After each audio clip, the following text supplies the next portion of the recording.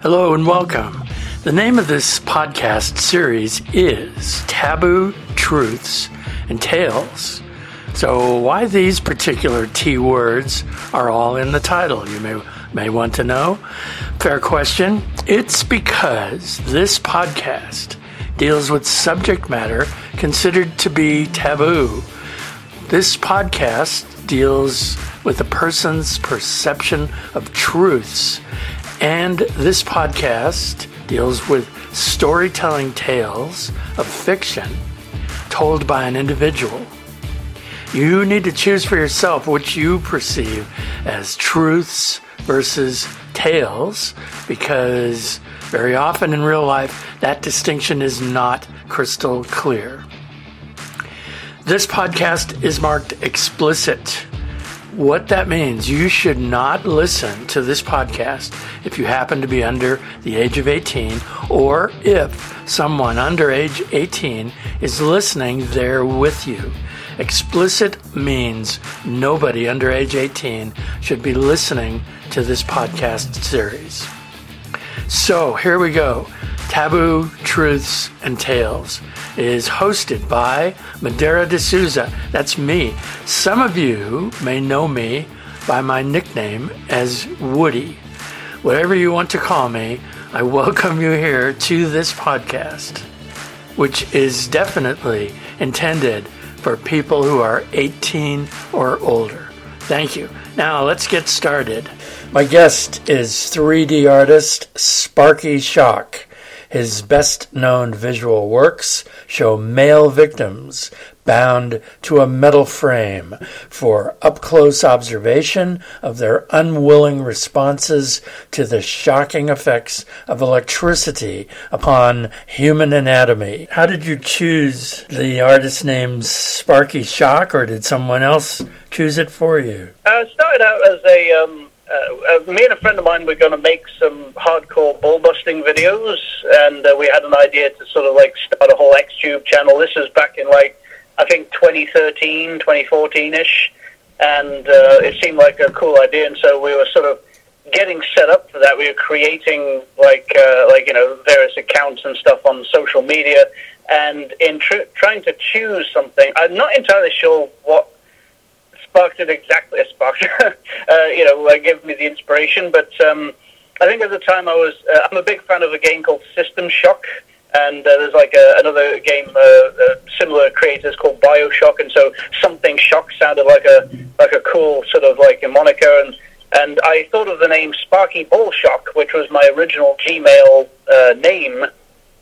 But for some bizarre reason, I couldn't have that, so I had to shorten it to Sparky Shock. And then that's what became my my go-to pseudonym for those kinds of videos. And then later on, once I started creating 3D art, and I figured, well, I should probably do this under an artist pseudonym just because it would sound cooler than just my regular name, which is a very boring British name. And and I thought, I've still got that Gmail account I set up with my buddy. We ended up not making those videos after all, just because he kind of flaked out on me, which is a bit of a shame. So that's how I ended up with the name, and it was a holdover from an XTube era, and I ended up just using that. That's really cool. What prompted you to get started in 3D digital art? That's a long story, because what prompted it was just outright down-and-out depression over the perceived collapse and failure of my film music career, because I tried for a good 15 years or so to get into film music and in post-production in movies in general. And up until about late 2013, I'd done a lot of stuff, but it was all independent crap. It's all stuff that you'll never hear of. Lots of web series and Star Trek fan films, that kind of thing. The sort of thing you cut your teeth on when you're trying to make a portfolio and establish yourself. And so I've kind of told a few people, but I'm actually a very well-trained orchestral composer, which is why I tend to use a lot of that music in my, like when I do make a video or whatever else, a lot of that music is actually like stuff I've written. And in the future, when I do animated projects, one of the fun things about that is being able to reuse my film editing and music making skills and make them far more dramatic and really pump up the production value. So, but the thing is, like in 2013, at the urgings of my then husband, I entered a competition. It was a writing competition, and it was for you score 5 minutes of a real film. It doesn't go into the film. It's like I think I had Wolfman 2010 or something. One of these movies anyway. It was a horror film, and had to score 5 minutes of this thing, and I really put a lot of effort into that. And at the end of it, I wasn't really expecting to win on that thing, but like there's 3 winners, and then there's 20 honorable mentions, and I didn't get into any of those. And it really broke my heart because I put a lot of effort in, and when I heard the results, when I heard what did win, I was like, well, this is no better than mine. What the fuck? And at the time, it really crushed me, and I was really in a very bad mood for a couple of months there. And it just feeling like, 15 years of my life had just been wasted because, film music is a really shitty career to try and get into unless you've sort of got a helping hand, someone to really, take you on as an apprentice, that sort of thing. And so I found myself browsing just in general the forums at Renderotica, the galleries, and I was looking at some of the torture porn stuff, and I found a lot of it was sort of like fun, but it was very unsatisfying because, I was seeing, these artists doing various things, torture scenes and that, and I just felt like I could do so much a better job if I had these jobs because it's like they're not hitting the spot. They're cheaping out halfway through. It's like they're ashamed to show that they're into this kind of stuff, and so they turn the artwork into either a bit of a joke or they don't go the whole way. And then over a course of a couple of nights, I think I found myself looking at model packs for you get certain torture implements like stun guns and shock beds and dungeons and things, and I thought, oh, you can actually buy these as a model pack, and so then, and they're really cheap. They're like $10 for a pack of this and a pack of that. And I thought, oh, that's pretty cool. And then I knew about the software Poser, and I knew it cost a fair amount of money. It was like $400 or $500. But then I saw an advert for DAZ 3D saying free. And I was like, okay, I'll check that out. So it took me to DAZ3D.com, and the software is then, well, at least at the time, was then free. And the idea is that instead of buying their software, you buy models off of their store. It's actually a pretty decent business model because the models themselves are not terribly expensive, so it allows amateurs like myself at the time to buy these things and get started. And instead of being a modeler or a texturer, you take pre-made models and you create a scene out of it, and then you can turn that into animation or a comic, as we both do. And so that's what really got me started. And it was just out of pure depression that led me to looking up very hardcore things and then getting unsatisfied or dissatisfied with what I saw there and thinking I could do better. And I remember the first night of starting up with DAZ and trying to figure out how to pose a single object. It was just murderous. The learning curve on that sort of stuff is insane. But after a couple of days, and I was figuring out, looking at YouTube videos on how to and all this kind of stuff. And, my first few images are bloody terrible, but I had so much fun putting that together. It was such a mood swing from really depressed to gleefully happy, beyond I can even mention, and then realizing very quickly it's like, oh, I could make a comic out of this. I could really pour my most intense fantasies into artwork, and that's what started me off. And that was back in early 2014, and that's sort of kept going since, basically. We have very similar starting points. I didn't have the depression from not being successful at music, although I did have music in, I've heard, first of all, let me say, I've heard your work, not all of it, of course, but some of the music that you have available online, and it's very good. I found it very enjoyable. In my case, I was married to a woman. What was I thinking? But I bought music hardware, music keyboards, and it was the beginning of the MIDI, musical instrument digital interface. For those who don't know, MIDI. And it was lots of fun, but my ex-wife was just very unsupportive. She's now my ex-wife. She didn't support at all, said this was no good, blah, blah, blah, so I killed her. No. I divorced her so that I wouldn't kill her, and I would be in prison in Massachusetts today as we speak if I had stayed married. But anyway, got from musical digital music to digital creation like you did. I did start with Poser, and I found it was expensive. I found I didn't really care for the way they worked, they meaning the Poser app. And then I discovered Daz 3D, and I found, wow, this is so much better, and I have never gone back to Poser. I just think Daz 3D is a wonderful app. Like you said, you can get inexpensive elements. I call them digital assets. And why should one spend the time doing textures and creating images, objects like an automobile or a cowboy hat or whatever? The storytelling is what matters, I think, and what you do, what an artist does with his art. So, I don't care that someone else created the cowboy hat, that I just use it, and instead of a black hat, I make it white, that kind of thing, so. But it sounds like you have very similar beginnings. Yeah. Well, it's kind of funny because I remember having the same sort of discussion with a friend of mine who's a professional photographer, and because we were talking about, you get some comments from people saying, is it really your art if it's not your model? You didn't make the model, so how much do you really own it? And to which he had a really great reply to that, which was, well, the photographer isn't required to build his own bloody camera from scratch.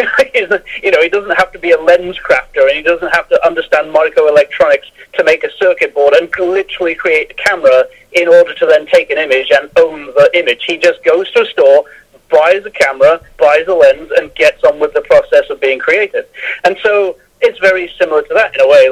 That's the whole point of the Daz assets, is there is a world of difference between a modeler, a texture artist, a sculptor, and a creative in terms of the person who's going to use those assets and turn it into a story.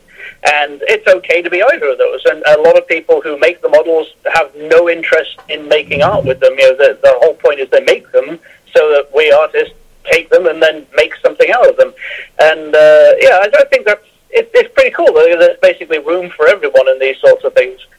I had a similar experience I had an artist, kind of a famous guy, someone I was in touch with, Martin of Holland. I know his real name, but I can't recall it. I don't have it written down. He is no longer living, and he was a very, very angry man. We corresponded by email, and he looked at the stuff that I was creating, and he eventually said, like what your photographer friend addressed, well, how can this be considered art if you didn't touch your fingers to a pen or a pencil or a paintbrush? And it's like, what? That's a real 18th century, I would say, perspective. And I happen to live in the 21st. Thank you very much. So I don't think people nowadays, especially young people, they've heard of Rembrandt and they've heard of Da Vinci and whatever, Salvador Dali and others, that created art with their hands. But so what? It's the interpretation, it's the viewing, the enjoyment is what I aim for. Not for myself, but for the viewer. And it sounds like you were doing the same or similar work? Yeah, I mean, when it comes right down to it, the medium is different, and whenever because I don't get it often, but I've had a few arguments with artists who are traditional line drawing artists, and they're kind of say, well, you're not really an artist. I'm like, well, for a start, I don't really peg myself as an artist anyway. I mean, I kind of do, but it's more of a loose term. At the end of the day, the label doesn't really mean anything. I don't really care if I'm considered an artist or whatever other name you'd like to assign to it. As you say, the business of telling the story and showing something off is more interesting. And actually, if I can name drop just a little bit, I have actually I think you do too. But a little bit of communication with Lionel Cavello, who of course is rather famous and exquisite, drawings. And it's always fun chatting to him because when I'll send him some of my artwork just to show him what I'm up to, and he's always kind of blown away by the look of things there, because he's like, man, I couldn't even imagine how I would achieve that sort of look. And so, well, it's an entirely different discipline. I mean, these are not they're not really compatible in terms of like comparing them. It's literally comparing an apple to an orange.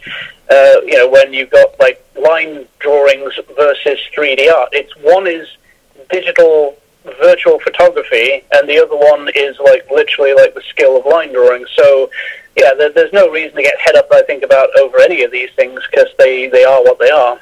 Yeah.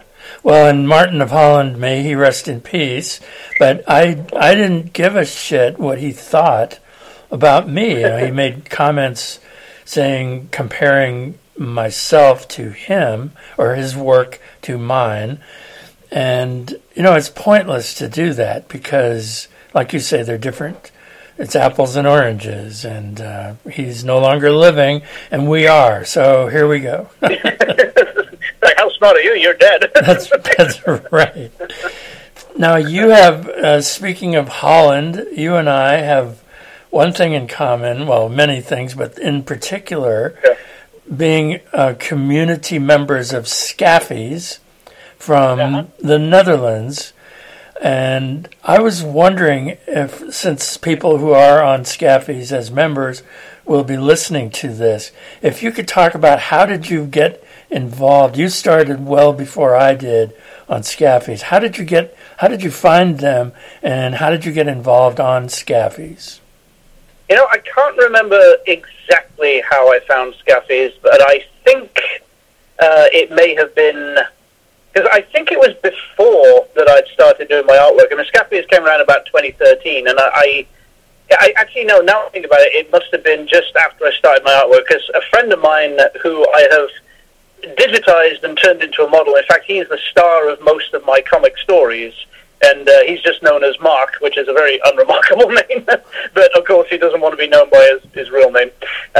Now, he was in the Scaffies community for a long time. He kind of had to stop just because his job and everything just made it impossible for him to stick around, but I mean, he's an incredibly sexy guy, beautiful body. I once had the pleasure of him, which was great. He's kind of into bull busting, but in a very light way. He doesn't like it hard like I do, but he's into sort of electro stim and very much into bondage and all that kind of stuff.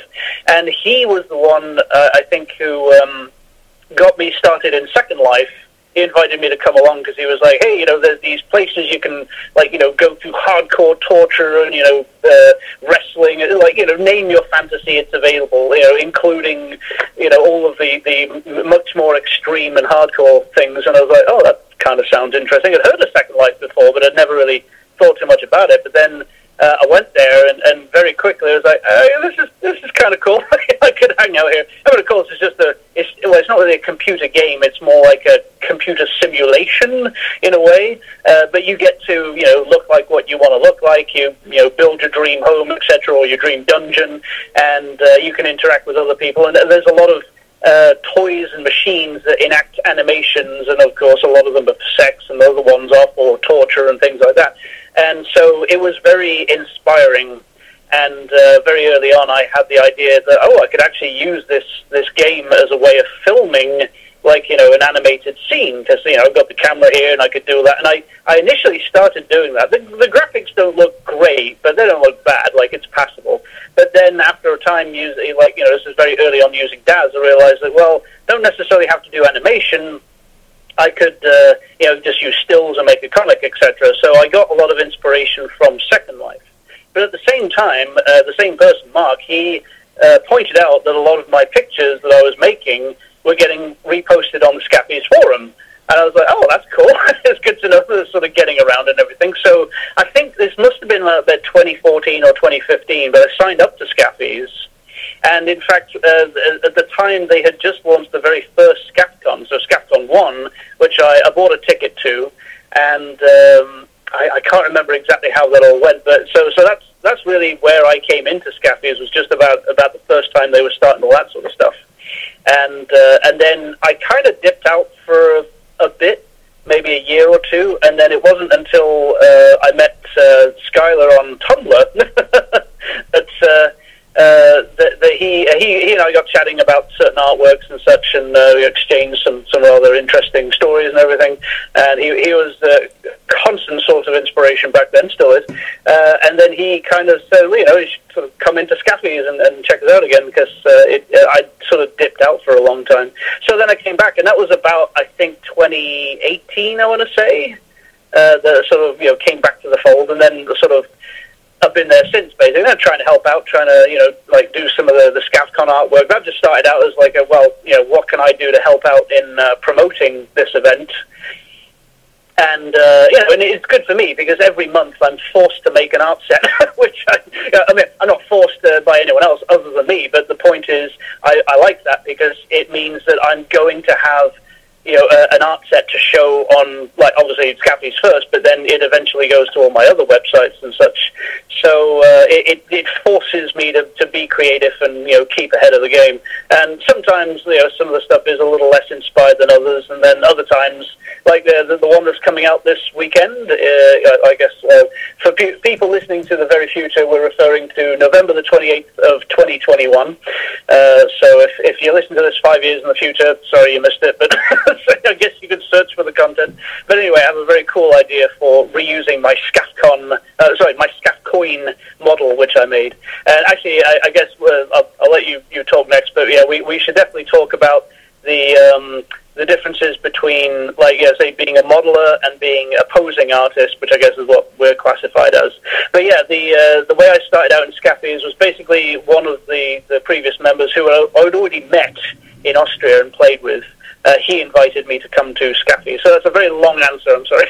No, that's a very good answer. I am just so happy that I found Scaffies, because the community, the members that I have interacted with are so supportive. It's almost like there are many days when someone will say, and usually there's a consistent, the thing they say the most is, wow, this is, in so many words, wow, this is really hot. I like what you do. It's very, it arouses me, that kind of thing. But it's in the real world. I mean, Scaffies is the real world, but in the non-Scaffies world, I find that the people I interact with are not as able to express themselves and express their arousal. They have a hard time putting into words how they are feeling. And I guess this is true of men just generally. But I found that Scaffies members, men, are somehow more articulate in being able to talk about their feelings. Why do they like a boot kicking a guy's balls? And they're able to make it sound intelligent and sound sensible, whereas I found outside of Scaffies not so. People were just unable to express themselves. So that is the main thing I find at Scaffies. It's a very welcoming community, and I urge people who haven't gone there to go scaffies.nl, and the NL stands for Netherlands.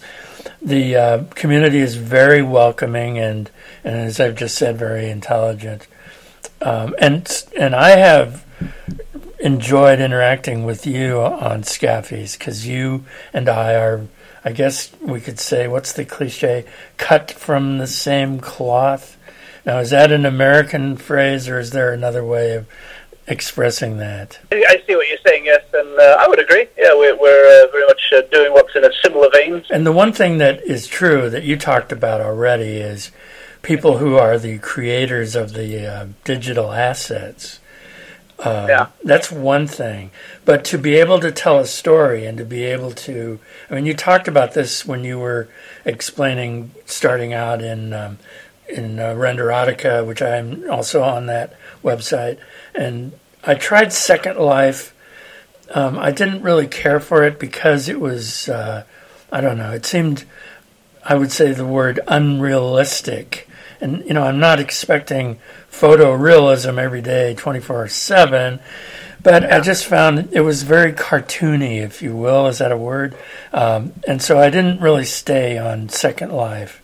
Whereas the stuff that I create in DAZ 3D, the stuff that you create in DAZ 3D, may have whimsical feelings and maybe comics and maybe comical, but it's serious stuff in the sense of sexual experiences. And that I admire in what you do, and that is what I aim for, to be realistic in the sexual storytelling. Yeah, I mean, I would agree. The Second Life thing, it's more, it scratches the itch of, I guess, the fantasy and the sort of inspiration. So it kind of is, it's a useful tool for that sort of thing. I wouldn't rely on it as a sort of source of, like I said, trying to make animations out of it. I realized that it kind of looked a little dumb, but at the same time, it's like, well, you know, I'm not a professional at this. I'm not expecting, to make anything really super special. But it was good for inspirations, and yeah, indeed, the Scaffies community, as you just said, has been terrific. I mean, they were very, very welcoming of me, and still have been, and. It's not something that you necessarily want to admit, but let's face it, we kind of live for the pat on the back. It's like, if you get that, it's like, oh, thank God. It's nice to be appreciated, and it's it makes you feel good, and particularly if you're an artist and you're kind of like terminally creative, as it were. Like, you have to create, and you want to you want to feel fulfilled. It's nice to have an audience that actually cares about it and reacts to it and enjoys it. And the thing about doing what we do is that there's an underlying sort of, or what is even the word I can describe here? It's a very dark sort of subject matter, and for most people it's incredibly uncomfortable, and you can see why, of course. Can't really pretend it's not, but what we do is we sort of lavish the moment. It's kind of like with a horror film. I mean, a horror film is about, that quickening experience of vicariously living something that you would never want to go through in real life. You just have to look at, like, the Saw movies or, Texas Chainsaw Massacre or anything like that. There's no way in hell do you ever want to be in those real situations, at least as the victim, or anything in that moment. So, what we do is we allow people to vicariously experience some of the more extreme aspects of S&M, in a way that allows... Because the way I always structure my comics is I want the person to feel that they can be either the buster, the bustee, or a third person watching the scene. So if you look carefully at the way I structure the sort of comics and such, they're usually done in such a way that you could easily sort of see yourself through the eyes of both victim and torturer, but also to be able to step outside of that and experience it in third person. And so it sort of covers all three angles. And I think the best compliments I've ever had is when people, particularly with my Basement of Pain comic, where they say that they can sort of smell the atmosphere in the dungeon. They could smell the damp that's on the wall, and hear the sounds of, like, metal and chains and kind of stuff. And that's a fantastic thing, because I usually try to make sure that people get the most sort of cinematic experience out of my work, and that comes from my background in wanting to make film and everything like that. It's something I aspire to, is not necessarily like complete photorealism, but I want to get that sense of drama across. Yeah, well, you touched on exactly the way the Scaffies members respond. I mean, they talk about in interacting with me, they talk about how dark my storytelling is, and the awful things, the painful things, sometimes fatal things that happen to my characters. And yet they like, the Scaffies guys like looking at that, and they like my stories, and they keep coming back for more. So it is exactly what you said, the being appreciated by an audience that actually is informed, I would add, and also intelligent, I would add. Many of these people that are on Scaffies are well educated, I found, compared to just the average guy that you might encounter on Twitter or Facebook, that makes comments like, well, your work is hot.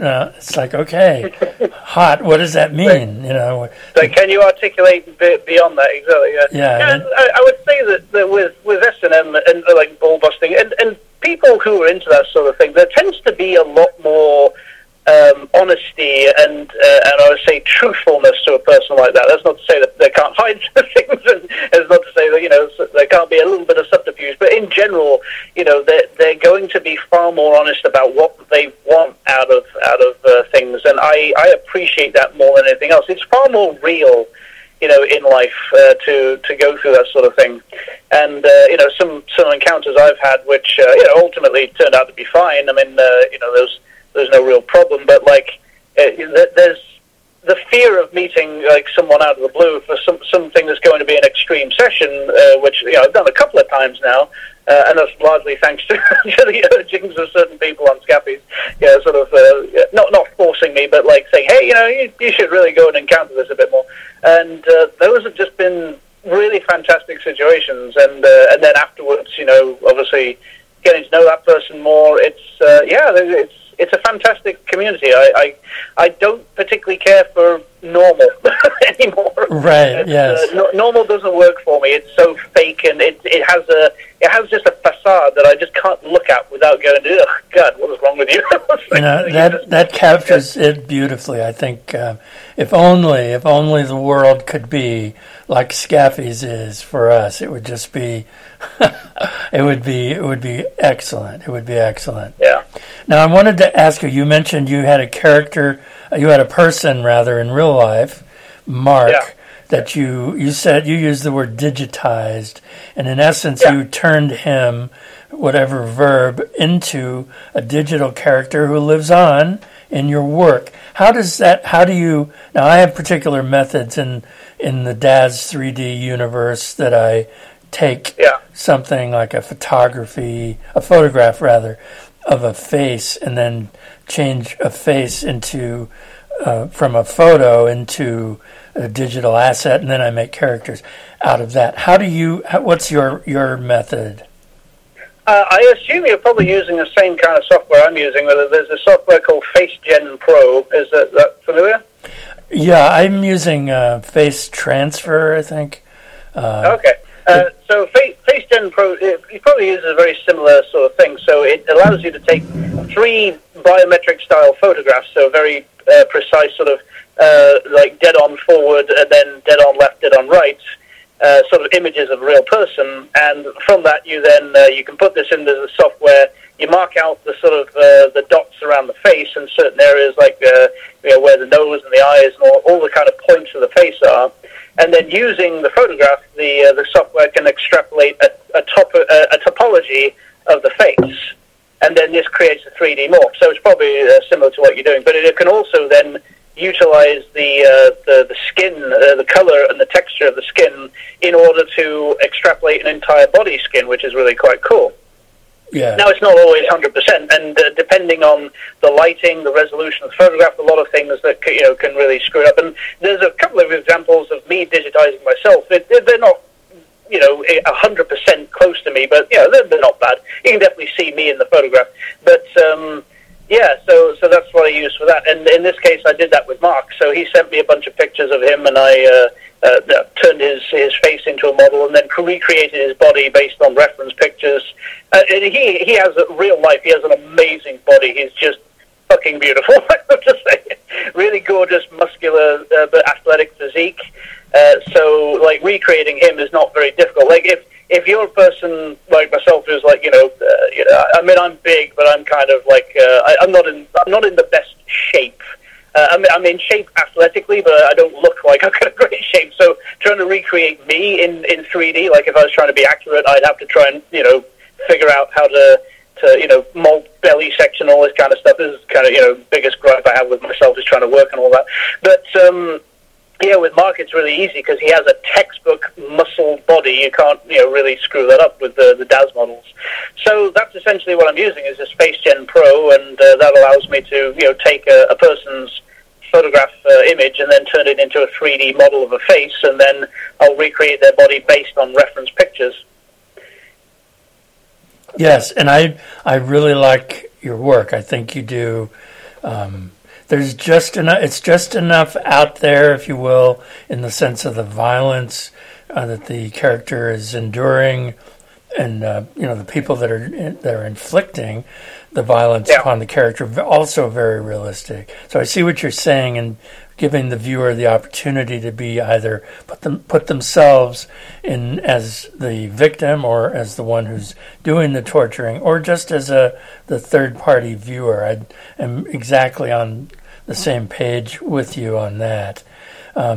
One thing I wanted to talk about, I created, actually by request, it was a commissioned work through Scaffies, and I won't name names. I think some of the people may have, if they look at the threads, they could probably figure out who I am talking about. But basically, I was contacted by one Scaffies member who wanted me to create a story based on the body, the face and the body of his husband. And I agreed. It was a very low cost, low cost. It's $200, and that's not a lot of money in the world I occupy. So, it was something I thought was very reasonable. Anyway, long story short, I didn't have a lot to go on in the sense of source photos. And I ended up with something that was, I don't think that either of the two Scaffies members were completely satisfied with how the character looked. And one thing I try and emphasize is we're not creating photorealistic, 100% identical to a picture, Yeah. And the people who are the viewers, the recipient of the story or the message, they need to let go of their expectations. You have to have what's in the business called the willing suspension of disbelief. In that, like Marlon Brando, when he made the movie The Godfather, wasn't an overweight Italian. Well, he may be Italian, but he wasn't an overweight guy, Vito Corleone. That was makeup and appliances and acting. So it's the same kind of thing. People need to suspend disbelief and to accept Vito Corleone as a realistic thing, a character, but he isn't really Marlon Brando. So in the story that I created, the guy who was the object of this story didn't look 100% like the husband of the one who commissioned the work.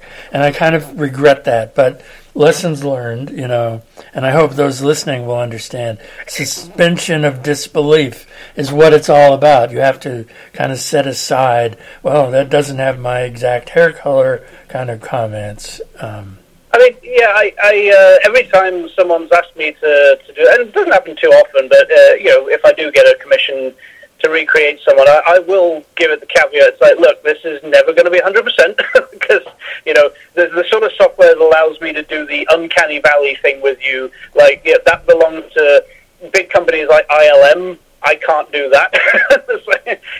I can do the best approximation, so it's going to be as close as I can get it, but, you got to allow a certain, amount of errata, as it were, because the fact of the matter is, even with the best software, the best resolution photographs, you only ever get, certain close.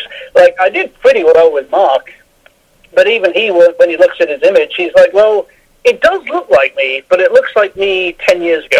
I'm like, okay, well, hey, at least it's flattering you, right? So, right, and being 10 years younger is never a bad thing, never. Right, yeah, if only I could do that for myself in real life. I wouldn't mind being 33 again, that would be nice. Well, and that's one of the funnest things, is that a word? The most fun things about digital is that I did create, as you have done, I created a character that is representative of myself. I refer to him, the character, as the artist or the creator, not the creator in heaven, if there is such a thing, but the creator of the story of the art. And I'm not saying I'm God, but I'm kind of God. Well, we play in the role of God. Well, we do. We create people, we create worlds, and they live and die by our hand.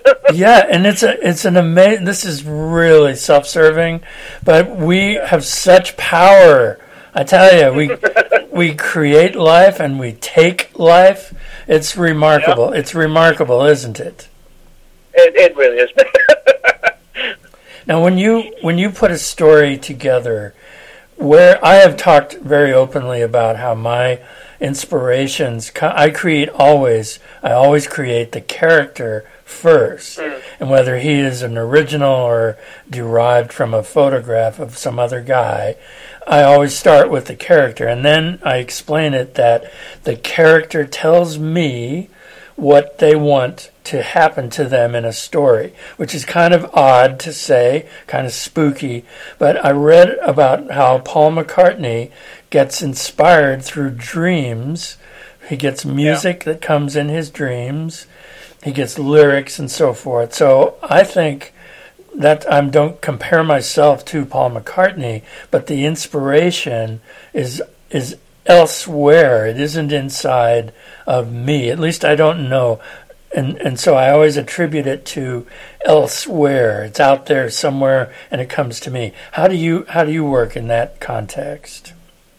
Well, the stories I've done so far, like the first 3 Sparky Shock stories, were just kind of like, I just kind of sat back and thought, well, what is my most depraved, kind of like ambitious, what I would like to see or experience, or, like every angle of this. It was just like, what is my biggest wish list for what I would like to see and do in a scene like this? And I didn't really even have to think about it. I just put it together. And so the first comic was the idea, and it was kind of just me really letting go. In fact, the first version of that first comic was the first draft of that I submitted to Dream Boy Bondage, which at the time I was kind of doing a bit of cross-promotion with. And they didn't like the story because they were like, this is too complex, like simplify it down. And so I did, and then I came up with the second version, and they didn't like that either. And then what ended up with, instead of being like a full comic, which is what my idea was, they just wanted 20 single panels. And I'm like, this is so unsatisfying, I can't even begin. I mean, I did a little bit of cross-promotion with them for a time, but I haven't talked to them in years. But the first comic was meant to be the story of a young guy who accidentally happens across someone he really lusts over in college or school or whatever, I guess like a high school, and he witnesses that person killing someone else in a very sexy way. Basically, I have a bit of a throat fuck fetish. I'm not entirely sure what caused that, but I do. And so the idea is this guy throat fuck someone to death, and I just thought, that's fucking great. And the idea is this other guy witnesses this, but instead of being, obviously he's afraid, he's spooked and everything, but he's also really turned on. And the idea is he then approaches this person, and basically admits that he's seen the act, he's seen what's happened, and but he's not going to tell anyone, he's not going to tell the police, but what he wants is for this person to do that to him. And this person then laughs in his face, turns him down, and basically, just tells him to fuck up. And so the would-be victim is so pissed off and depressed by the fact that he has offered the ultimate gift and been turned down, that he then proceeds to kidnap that person and then torture them. So that was what was behind the entire first story. And so it's this person who is this normal person, discovers that they have a bit of a death wish, and and then discovering later on that, oh, not only do they have that, but then they really, because torturing this person, and really, really enjoys that too. So it's like, wow, that's a serious bit of self-discovery right there. And it was just me really letting go and just really just putting it all out there and just being like, fuck it, it doesn't even matter if no one likes it. But then, of course, I put the comic out there, and obviously it was only ever going to be a very niche market that was going to enjoy it, but I found that market, and they were like, more please. Yeah, and that's the key. That's the key, that there are people out there who want to see that, even if it's dark, even if it's involving suffering on the part of a victim or death on the part of a victim. There's a death fetish, male death fetish. All these things exist in the world that we are in. We've chosen to be there. Now, the work that you do, the storytelling about characters being tortured, and there's a lot of electricity or battery, I'm not sure how to express this in the accurate way, but some kind of electro tortures, a metal frame, and the guy is physically in contact, and then there's a shocking, a pun intended, response to the current electricity or battery going through anatomy, right? And that's one of the standard elements of your storytelling. Very, very vibrant, very alive. You can almost hear the sizzling, at least when I look at it. When you think about that's what I want. Right, that's exactly what you want. When you think about that, do you think about, in the world also that we live in, 21st century, there is military or paramilitary torture of combatants, is that the word? Soldiers, warriors being captured and tortured by their adversaries. You don't seem to get too much into that. I've seen military themes, but have you chosen not to get into political in the sense of naming a country or naming a terrorist group, that kind of thing? I haven't made any conscious choice to do that. I guess it's I'm never really that fussed about particular organizations or countries. It's more been just about I think I've been more gravitated toward the more personal experience of a single person, not really caring what their reasons are, because I think one of the aspects of my work is that it's acknowledging the fact that someone would torture someone not because they're an enemy, not because they're trying to get information. It's simply for the pure, dark, sexual thrill of enjoying causing pain, which is probably the most despicable reason to do it, but it's also the most intense and kind of the most compelling reason. And from a drama point of view, it's like there's a film, oh God, I can't remember, I think it was 8mm, I think it was a Nicolas Cage film, actually a pretty good one, and it was where he's tracking down like an organization that makes snuff films, and it turns out like most of them are fake, but like on occasion there's these real ones, and it's because a girl goes missing, and he eventually tracks down the torturer, and he just expects a monster, and instead he kind of takes the hood off this guy, and he's like, yeah, not what you expected. It's just a fat guy with glasses, and he's like, yeah, it's like, we just look like you. We're just regular people. We just do things differently. And I remember that film thinking like, God, that's more disturbing than anything else. Just the fact that like a regular normal person, and we like to, because people like to say, oh, this person was sick, this person was perverted, they're deviant, they're attaching all the labels, and that's usually a bit of a self-defense reaction, I think, to distance yourself, because the last thing you want to ever think, well, most normal people do not want to ever think that they are capable of that, just because, like, they are. Yeah. Because we kind of all are, really. And the person that one might think is a monster could be normal, and it could be like the guy sitting next to you the next day on the subway, Yeah, exactly. So I guess, and I did start to, in fact, I do need to make some progress with it, because admittedly it's been kind of stagnant for a while, just because I haven't had the time to keep up with it.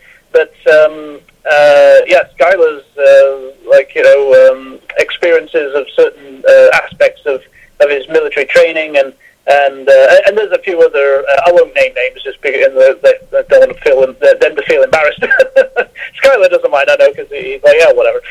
But taking their experiences and dramatizing them. I don't like to repeat like one for one what they've been through, because that kind of feels like. There might be a bit of an embarrassment angle to that, and so I switch it up into my own little story, so it's converted a little bit into something else. But there's been some military aspects, and I've definitely had really great reactions to that. A lot of people have said they want a lot more military stuff, and I actually had intended to do a whole bunch more stuff, specifically on the Marine Corps and things like that. But I'm kind of stymied by the fact that trying to find someone to make an actual USMC uniform, there's really not much out there. I mean, you've got the same model packs I do. There's like this generic army uniform you can get, which looks good, but it doesn't look like any specific country's uniform. Yes. And yeah. I'm not decent enough. Like, I can make certain things out of models now. Like, I mean, I've made my own bed spring models because the ones that were available were not exciting enough, and I wanted something that looked, a lot more dramatic. I can make rooms. I can make certain things out of 3D models, but when it comes to clothing and that kind of stuff, that is an entire next level of modeling. Yeah.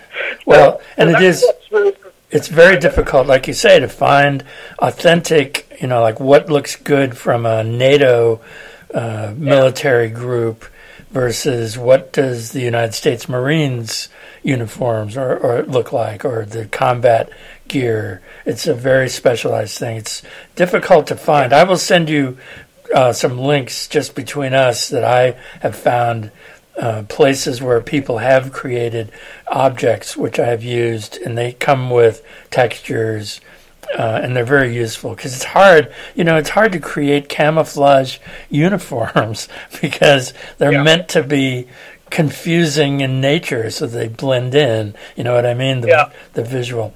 One of the things I wanted to get back to the military for a second. One of the things I was recently commissioned on Scaffies was when all of this in Afghanistan started happening in the summer of 21, when the Taliban took over, I guess is the way to express it accurately, took over. Yeah, that was something. I mean, just briefly, I'll just say, because I have a project manager who is a retired Royal Marine Commando, and he's only recently retired, so he's not terribly old or nothing. But yeah, he has had some very, very choice words about that whole situation, and I can imagine a lot of other Marines do too. The fact that you literally bleed for the whole cause, and then they just absolutely buttfuck it like crazy. That was just an insane thing to watch that happen. So I can imagine there's a lot of very, very heated feelings about that whole situation. Well, and what got the commission, the person who did the commission to me, was their anger at how the local guys who were trained by the United States and what's the phrase? The British were in there too, and Australia.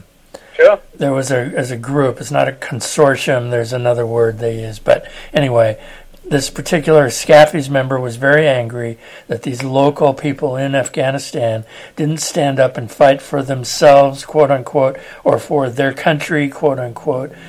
And they're very tribal based, and that was what it was all about. It wasn't about, my country, 'tis of thee. It was my tribe is more important. So I was commissioned, and I wrote this story about, I invented these Afghan characters and put them through all kinds of horrible stuff, ending up in I've seen some.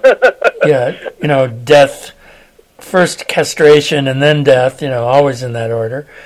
And that was something that I didn't think I would ever really want to get involved in a political sense, taking, something that's an obvious real world suffering and the situation in Afghanistan and turning it into,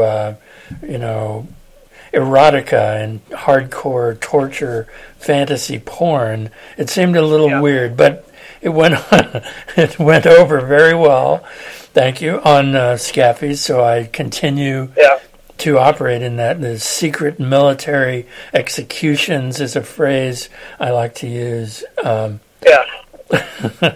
It's a sick world. Oh, sure. I mean, and it's kind of funny because I kind of went through a similar situation where I was, adapting, some of Skylar's stories to turn into, a comic and that. And I did kind of say, it's like, look, am I going to offend anyone with this? Because it's like, at the end of the day, I don't really care if I do, but then again, I do because I don't want to disrespect an entire an entire organization. But then he kind of said, the people who don't really care for this, they're not going to be watching anyway, and the people who do, they're just going to be springing a boner, so don't worry about it. Right. Okay, that's fair enough. Well, so to a degree, that kind of put me at ease in doing those kinds of things. And as I release stuff onto Scaffies, and even some of the more extreme stuff that I put on there, a lot of people have reacted, incredibly well, a lot better than I thought they would. And again, that plays into what I said about, the Scaffies people being a bit more adult about adult things. Like, they can understand that something, which is a piece of 3D art is simply a piece of 3D art. And, if it's not real, it ain't. It ain't real. Yeah. So it's nice to have people who can react that way. I only wish the rest of the world could act that grown up. I know. I have been banned off of so many Gundam sites, not largely because of anything I've done, but because they shifted the goalposts. Like, Facebook changed their rules, and all of a sudden my artist account, I had a Sparky Shark artist account, got banned. Thanks. Same thing happened to my YouTube account. Let's see what Tumblr did the same. We all know how Tumblr imploded. And then Pornhub booted me out. I came to it one day and it's just like everything's gone. I'm like, what the fuck? And that's happened on so many bloody sites. Even Renderotica banned me, and like I was one of their featured artists. And like I got back to them and said, what the fuck is this? Yeah. Well, you mentioned Patreon. I'm like, in my bio, the one thing that nobody looks at, are you fucking crazy? Well, you were warned. I was warned 4 years ago. They banned you, Renderotica banned you for mentioning Patreon? Yeah, in my bio. Like, if you mention it in the pic description, I understand you're not allowed to do that, and I didn't. But it was like, where you got, like, your name, your location, and, like, your personal website. It was in the personal website. That's the bit it's supposed to be in. Yeah, well, and that's not being censored for content. That's ridiculous. It was beyond stupid. I was beside myself, like, I can't fucking believe. And I kind of exploded on this person. I just wrote like a whole bunch of emails, just basically like kind of just fuck you emails, and explaining the fact this is just no way to treat your artists. And in fact, I made a special pic of me, is digital me, giving the middle finger up and with a big fuck you Renderotica. Like, treat your artists with full respect. And I put that on every site I could put it on. I was like, you're just absolute assholes. And the amount of money I'd spent there, I'd spent money on models, lots of different models and everything. And I told them in the email, I said, you know what? Just to piss you off, just to spite you, I am going to contact those model makers personally, and I will pay them the full amount for their next models. You will get nothing out of me anymore. They will get the full amount because they actually take 50% profit. Yeah. So when I contacted a bunch of those modelers, and they were more than happy to accept that. I was like, fuck you guys. So yeah, it's stupid, but like, I mean, and this is what I mean. Why the fuck can't the world just act more bloody grown up? I mean, I understand that these things need to be separated and categorized. Like Patreon.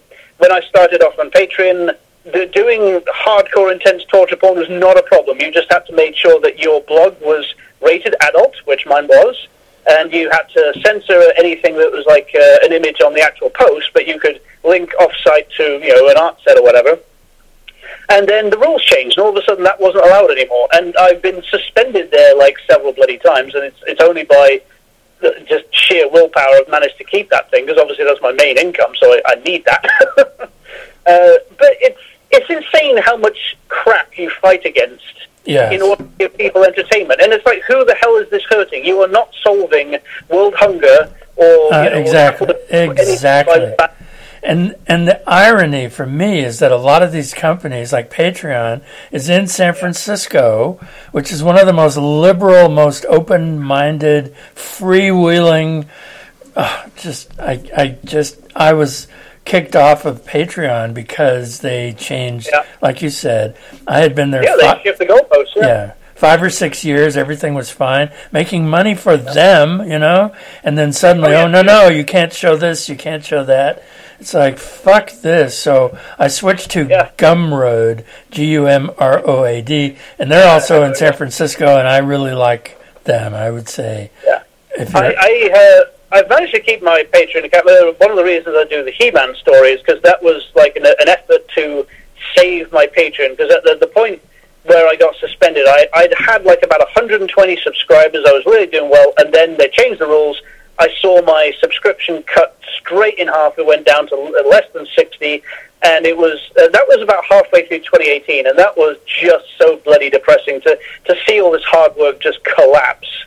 And then so this is about the same time that I got my project manager to sort of help me out, and so that He-Man story, because he writes He-Man fanfics, and he saw some of my I made like a bunch of like He-Man style sort of things. It wasn't actually supposed to be specifically He-Man. It was more like a Conan the Barbarian, some sort of barbarian warrior guy. But he contacted me and said, "Hey, I love your artwork. Do you want to collaborate and everything?" And so, long story short, he's, through his efforts, we've managed to save my Patreon. But at the same time, I was looking into, I think a fellow artist recommended Fanbox on Pixiv, which is a Japanese website. And I went along there, and it's a little intimidating because it's initially all in Japanese, and you have to kind of set up your web browser to translate a few things and that. But they've actually changed it now so that it's a little bit more accessible to foreign guests. So as much as things are still a little bit in Japanese, most of it's translated for you. And so I saw that it was a gallery, and I was like, okay, great, I need a new gallery, because obviously I've lost Renderotica, so now I have to find another one. So I started posting a bit of artwork there and testing the waters and see how it was, and I could see that there's a ton of, seriously super extreme hardcore stuff, and not only that, but all sorts of stuff you will never find on a Western site. I'm not going to allude any more than that, but it's like, okay, these people clearly do not care what gets posted so long as you censor adequately, because any image that's on the website, even if it's rated adult, you have to censor genitalia because it's the Japanese are weird that way. But you can link to the uncensored version on the description, so that's really great. And then the other thing is you have to categorize the stuff properly. If you don't, they will kind of get on your ass about that. So as long as you cross all the T's and dot all the I's, you can really have whatever the fuck you want on there, which is terrific. I find that's such a great attitude. It's like I said, a grown-up attitude finally. And then I realized that they had the Pixiv booth, which is like a digital store for selling comics. I was like, well, that's great, and that's another thing I lost with Renderotica, is I was selling my comics through Renderotica. Well, now that I couldn't do that, I was like, okay, well, now I need to, find a new place. So I was looking at that, and I was like, okay, I can sell my digital PDFs. That's awesome. I can set a price. I have to set the price in yen, but it's transferred directly to PayPal, so it's like, okay, well, there's no problem there. And then the third thing was the fact that they then launched Fanbox, which was their version of Patreon. And initially I was like, well, I don't know what the reaction to my work will be, so I'll set this up and I'll see what's going on. And long story short, again, here we are about a year later, because I started that in October of 2019. And here we are, I guess we're nearly 2 years on, and I have done pretty well for myself on there. I have roughly between 50 to 55 subscribers, which doesn't sound like a lot, but they're paying a fair amount of money. So between that and Patreon, I'm making pretty much my full income, which is terrific.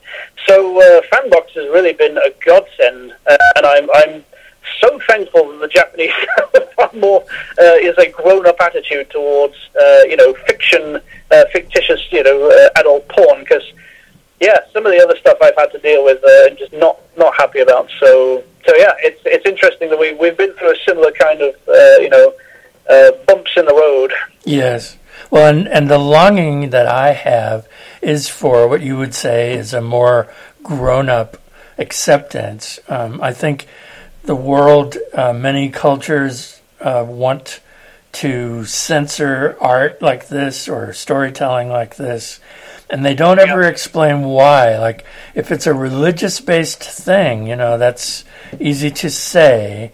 And I was raised Roman Catholic, so I understand a religious basis for, guilt and other things. And I rejected all that, and today I'm an atheist.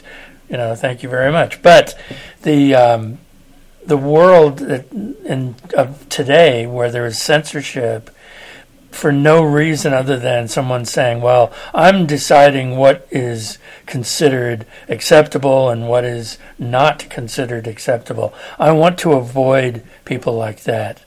I would I long for what you would call a more grown-up approach. Yeah, I can completely agree with that. It's pretty much what I've just been rabbiting on about.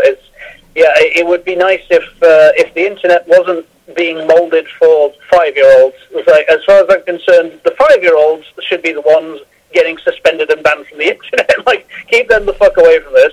Let the adults have the internet. And then when you're old enough, just like, when you're old enough to drive, then you can get a car. I think that would be a far more sensible, bloody idea. Yes, for sure. Well, if we ruled the world, what a wonderful place it would be, wouldn't it? I don't know, the capital punishment might be a little harsh. Well, you certainly have all the methods, and usually involving some kind of metal and some kind of a current of electricity or a battery power. So I could only say, I think if the punishment for, like, I don't know, any given crime is electro torture to the nuts, I think I'd be committing a lot more crimes. I'd be a regular down at the police station. It's like, yeah, sorry, I couldn't help myself. I robbed the post office again. Guess I'm going to be here for a week. Yes. Hurt me, please, officer. Hurt me. Exactly. Yes. So I'm back for my weekly therapy. Well, I have really enjoyed talking to you. I hope our listeners have enjoyed hearing us talking about what we do, one artist talking to another, sharing perspectives and horrible stories and whatnot. I really appreciate your spending the time with me today. Yeah, no, it's been great to chat with you. As they say, it's nice to chat artist to artist, and we do a lot of very similar things, and so I've appreciated your art on Scaffies, so it's nice to know you appreciate mine too, and I look forward to seeing what we'll both come up with in the future. It'll be cool. All right, Ben, well, you take care, and it's been great chatting with you. All right, thank you so much. Take care. Find out more about this topic, go online to the website taboo-truths-and-tales.com. That's taboo-truths-and-tales.com. Taboo, Truths, and Tales is hosted by Madera D'Souza. That's me. Thank you.